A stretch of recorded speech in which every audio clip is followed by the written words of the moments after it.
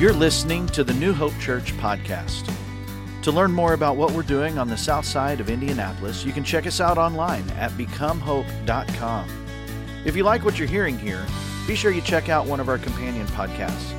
We have a daily devotional podcast called Let's Find Out Together, as well as an apologetics podcast called Salty Saints. Let's listen in as today's talk comes from Randy Spade.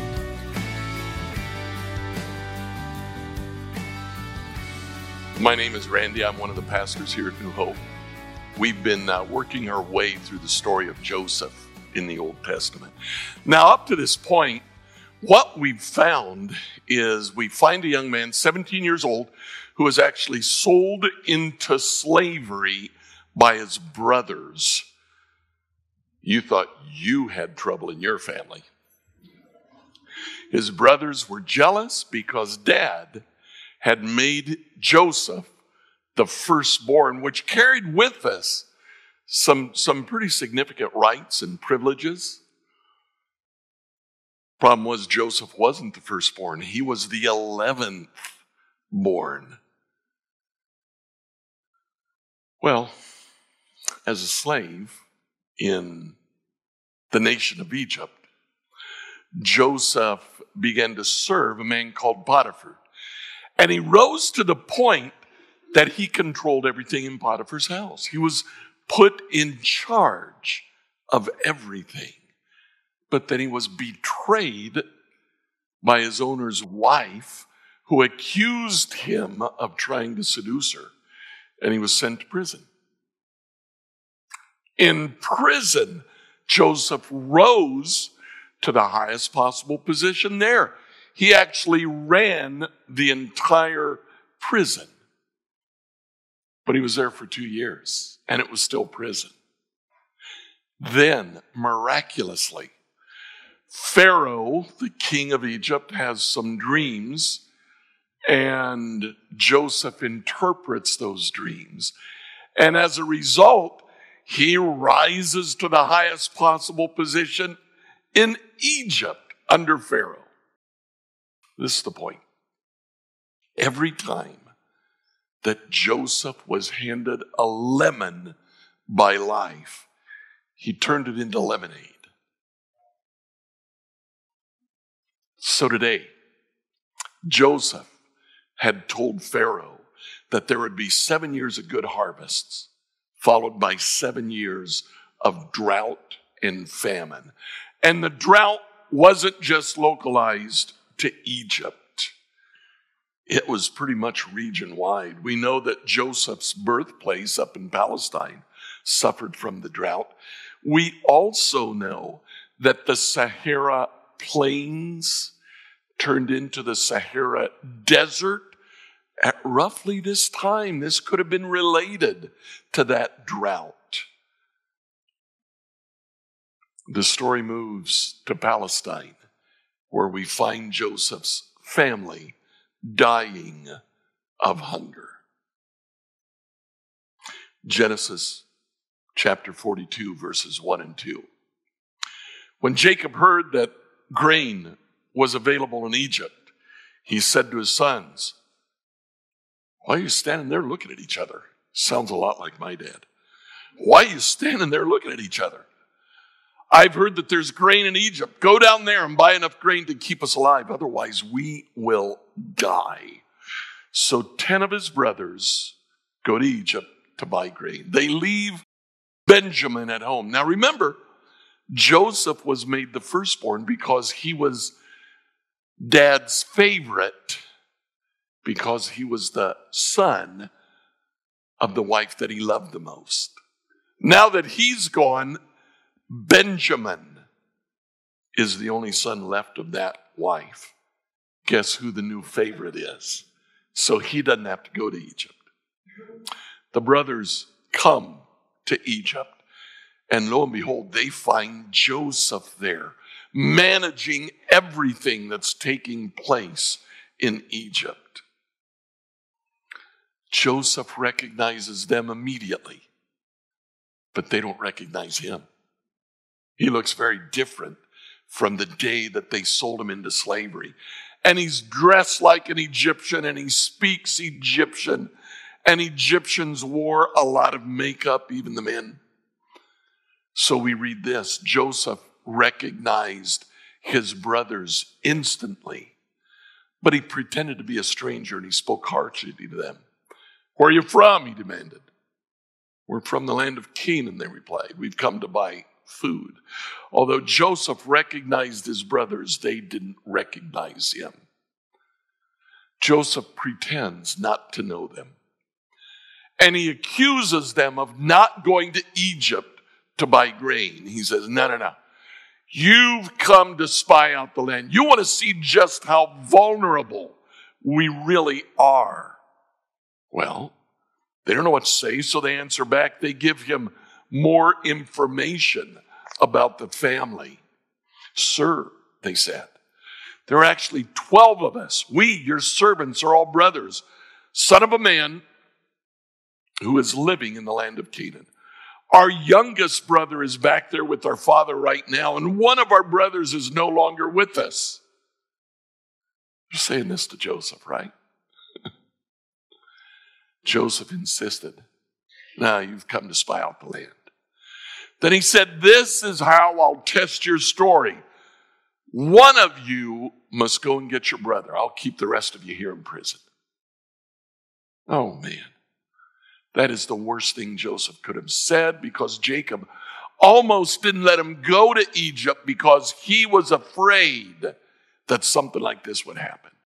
In fact, he said, "The only way I'll let you go is if we keep Benjamin here." Well, Joseph says, "Go bring your youngest brother." Remember, that's Joseph's own brother, son of the same mother, same father. They turn aside. They talk to each other in Hebrew. They don't realize that Joseph actually understands what they're saying. Now, Joseph is thinking, Benjamin wasn't there when they sold me into slavery. He's the only one that didn't betray me. Maybe he'll still love me. But they start talking to each other. Reuben speaks up. He tells his brothers that they're being punished for having sold Joseph into slavery. Reuben says, "That was wrong. We shouldn't have done that." Reuben says, "You should have listened to me," to Reuben. Because Reuben really didn't want to. He was going to go back, remember? He was going to go back and rescue Joseph from the pit. Well, Reuben's support was news to Joseph. He didn't know any of that. And so Joseph turns away and he begins to weep. Then he goes back and he tells them, "Okay, just one of you will stay." And he looks around and he says, "Simeon, I'll take Simeon. The rest can go back and bring Benjamin." Now, I'll tell you why he picked Simeon in just a little bit. For now, it's enough to know he picked one, put the one in prison, and let the other 9 go back to Dad in Palestine. Genesis 42:24, he turned away from them. He began to weep. When he regained his composure, he spoke to them again. And then he chose Simeon from among them, and he had him tied up right before their eyes, hauled him off to prison, sent the 9 of them back. They get back. They tell Jacob everything that's happened.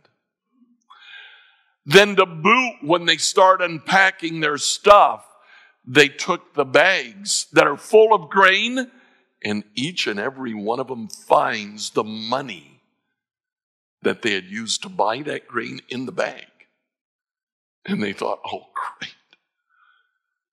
Now not only do we have to go back with Benjamin, but we have to go back and say, here's the money that we were supposed to have given you."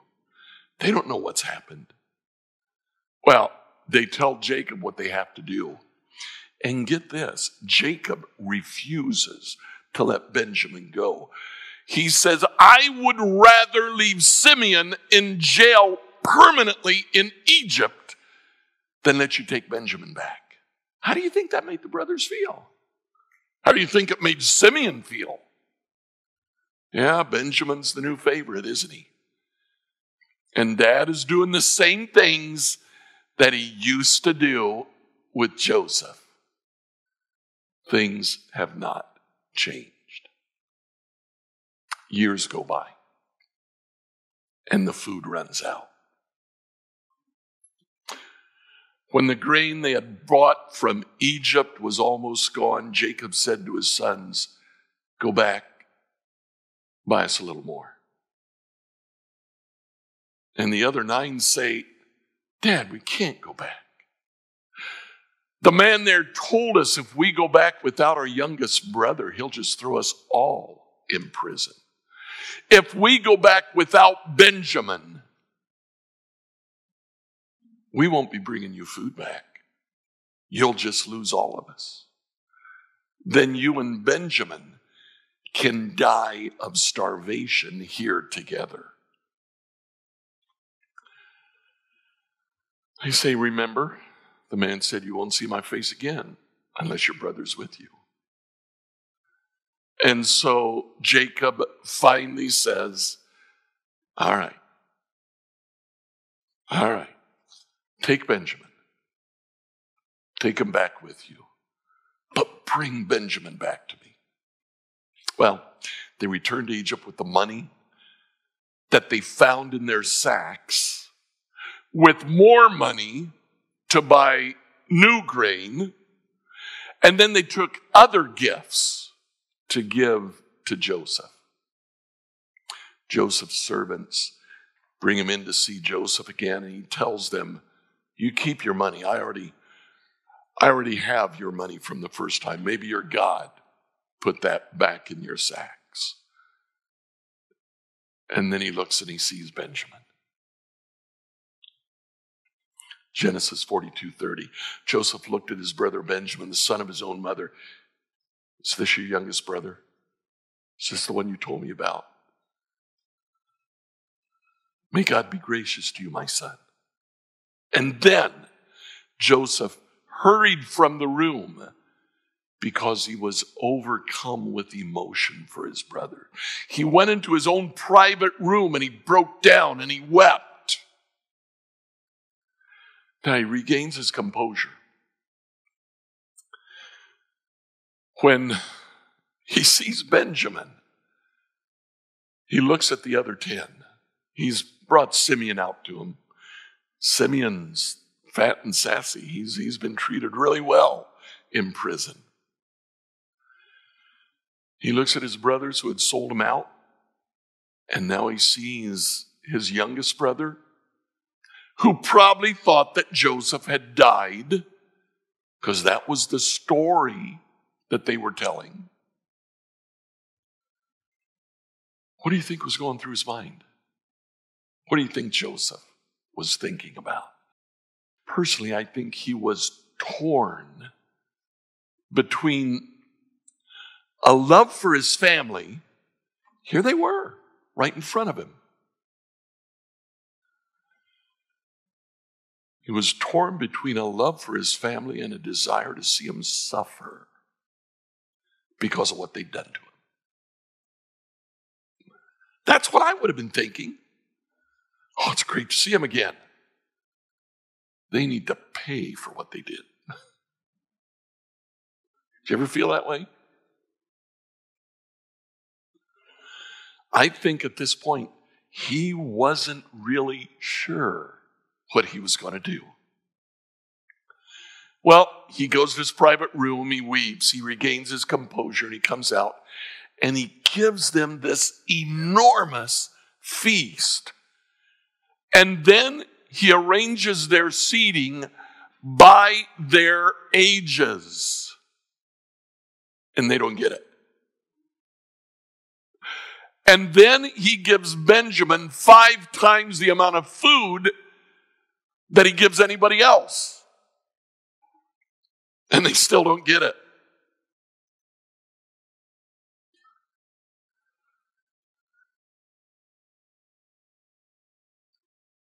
They leave again for Palestine. This time,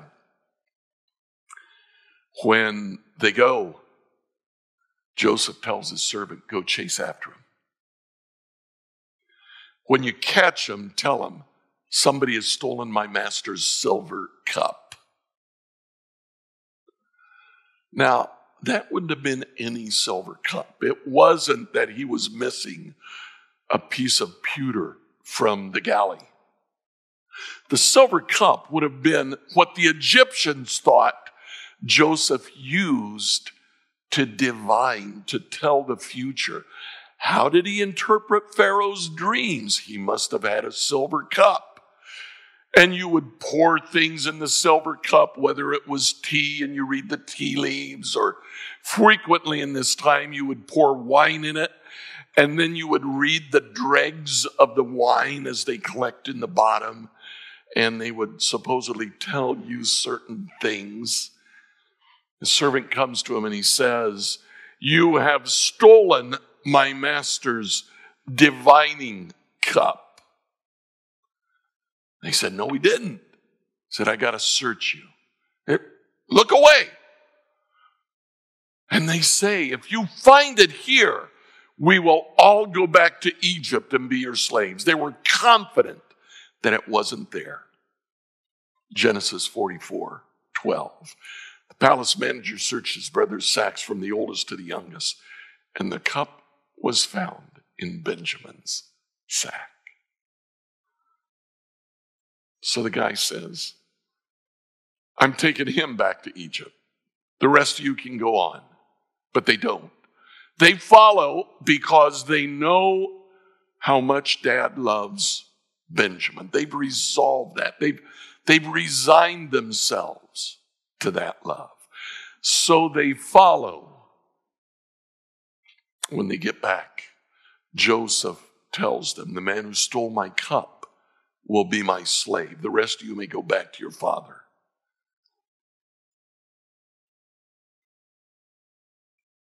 Then Judah steps forward. He pleads with Joseph. Let Joseph go back. Take me instead. Genesis 44:18. Judah stepped forward and he said, please, my Lord. Now this is after a long explanation of what will happen to his father if they go back without Benjamin. Please, my Lord, let me stay here as your slave instead of the boy. Let the boy return with his brothers. Judah. Now, you know what? This was not the Judah that Joseph remembered. The Judah that Joseph remembered, the last thing that Judah said in Joseph's presence before this, Joseph heard from the bottom of a pit in the desert. Genesis 37. Judah said to his brothers, what do we gain by killing our brother? We're ready to kill him. But what good is that to us? Let's sell him instead to the Ishmaelite traders in a caravan that's passing by. And that's Judah. That's the Judah that Joseph remembers. But now Judah steps forward and says, take me instead. Make me your slave for the rest of my life. Let the boy return to his father. Judah's changed. Judah is different. So what happens next? Joseph could stand it no longer. There were many people in the room. He said to the attendants, to the Egyptians that were there, get out, leave us. They leave. So he was alone with his brothers and he told them who he was. He broke down and he wept. He wept so loudly the Egyptians could hear him. Word of it carried to Pharaoh's palace. Then Joseph said to his brothers, I'm Joseph. I'm Joseph. Now, Joseph, up to that point, had been torn between a desire to see his brothers suffer and a love for his brothers. The love finally wins out, and Joseph looks at them and says, it's me. I'm Joseph. I'm the one you sold. It's me. And they couldn't believe it. Now, they were the ones that were torn. What's he going to do? What happens next is absolutely amazing. Now, I told you I'd tell you why Simeon was the one that Joseph picked to stay in prison. Here's why I think he did that. Jacob had 12 sons. They were sons of 4 women.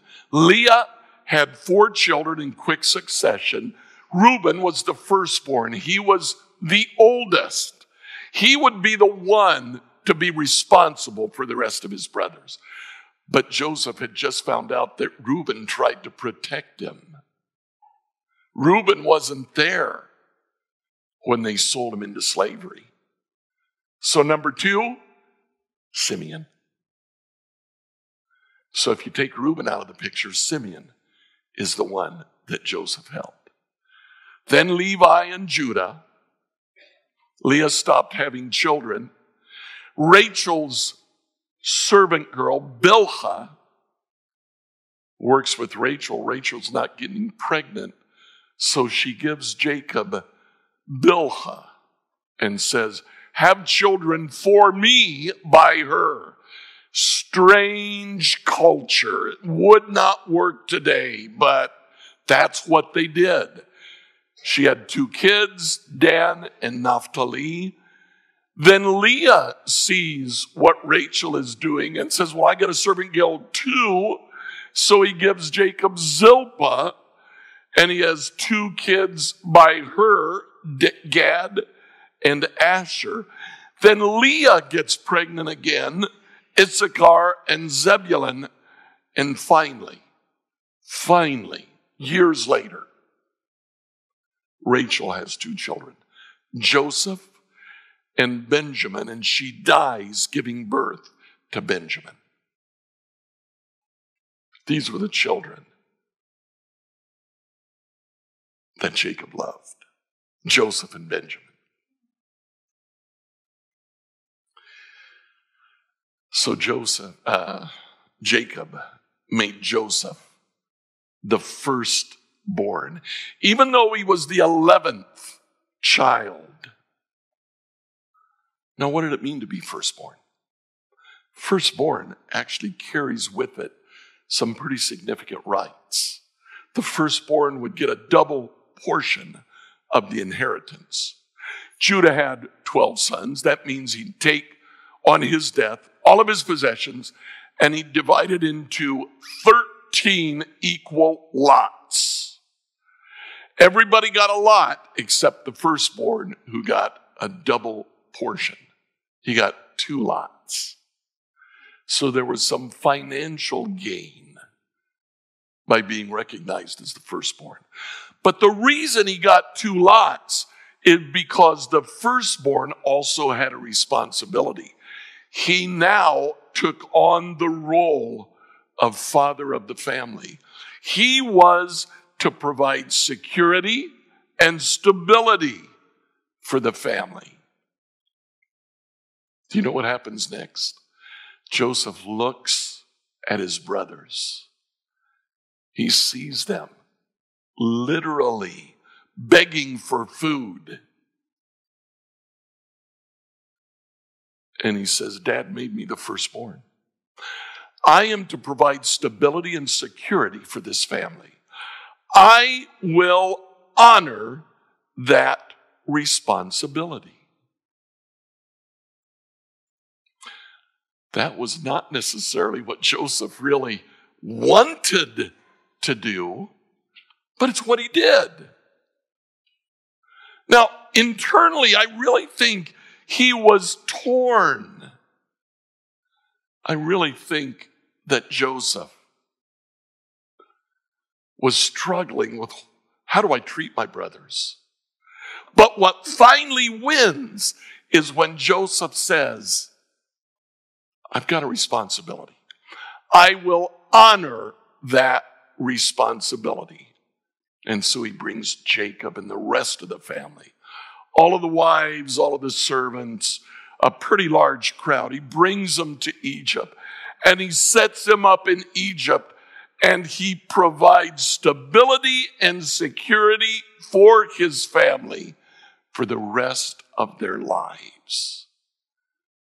He takes on the role of the firstborn. He becomes what his father had made him. In spite of the fact that internally, emotionally, Joseph would have loved to have seen his brothers suffer because of what they did, he said, no, that wouldn't be right. Instead, I will honor my responsibility instead of abusing the power that I have. That's all we're saying today. If you want to live, love, and go like Jesus, honor your responsibility instead of abusing your power. All of us have some measure of power, each and every one of us. That power comes where we work. It comes as members of our family, members of a neighborhood, classmates. We have power. We might feel powerless, but we do have some measure of power. Even when we feel powerless, we have the power of isolation. We can cut off the person that we believe is mistreating us. We can cut off the person that we're angry at. We have the power of isolating them. We have the power of withholding things that we would normally do for them.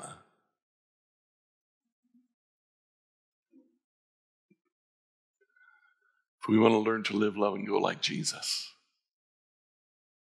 lay that power aside. Honor your responsibility, because in addition to having power, we each have responsibilities. Everywhere we are, we have responsibilities in our family. We have responsibilities at our workplace or at our school place. Honor your responsibilities, even when it feels tough.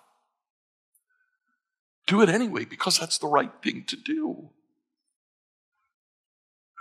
When the natural thing would be to take revenge, don't. Honor your responsibility. You may have a parent or a sibling who did something to you, or maybe said something to you, and you're mad at them. You have the ability to isolate them. You have the ability to stop doing the things that you know you should be doing. Don't. Honor your responsibilities. Keep that relationship open. You may have a spouse that did or said something that you just didn't appreciate. Honor your responsibilities. I'm not talking about abuse. If you've been abused, get help. That's different. If you are in danger, that is different. Get help. There are resources for you.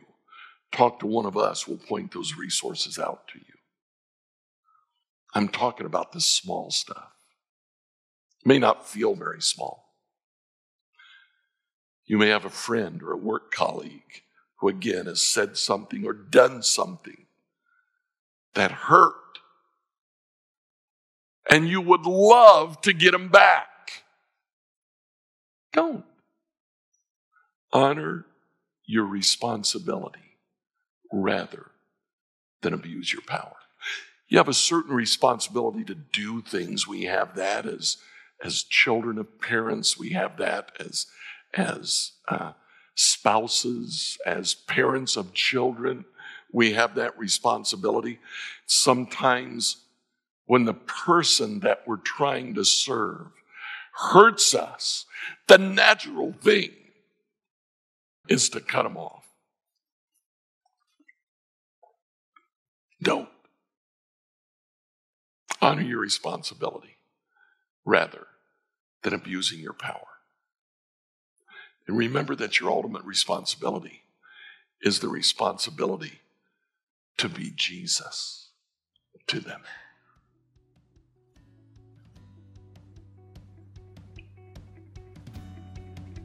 Honor your responsibilities instead of abusing your power. Thanks for tuning in to the New Hope Church podcast. If you would do us a favor and like or subscribe on your favorite platform, we would really appreciate it. Also, if you happen to have any questions, feel free to reach out to us at questions@becomehope.com. Have a great week and know that we are praying for you as you seek to be Jesus in every corner of your world.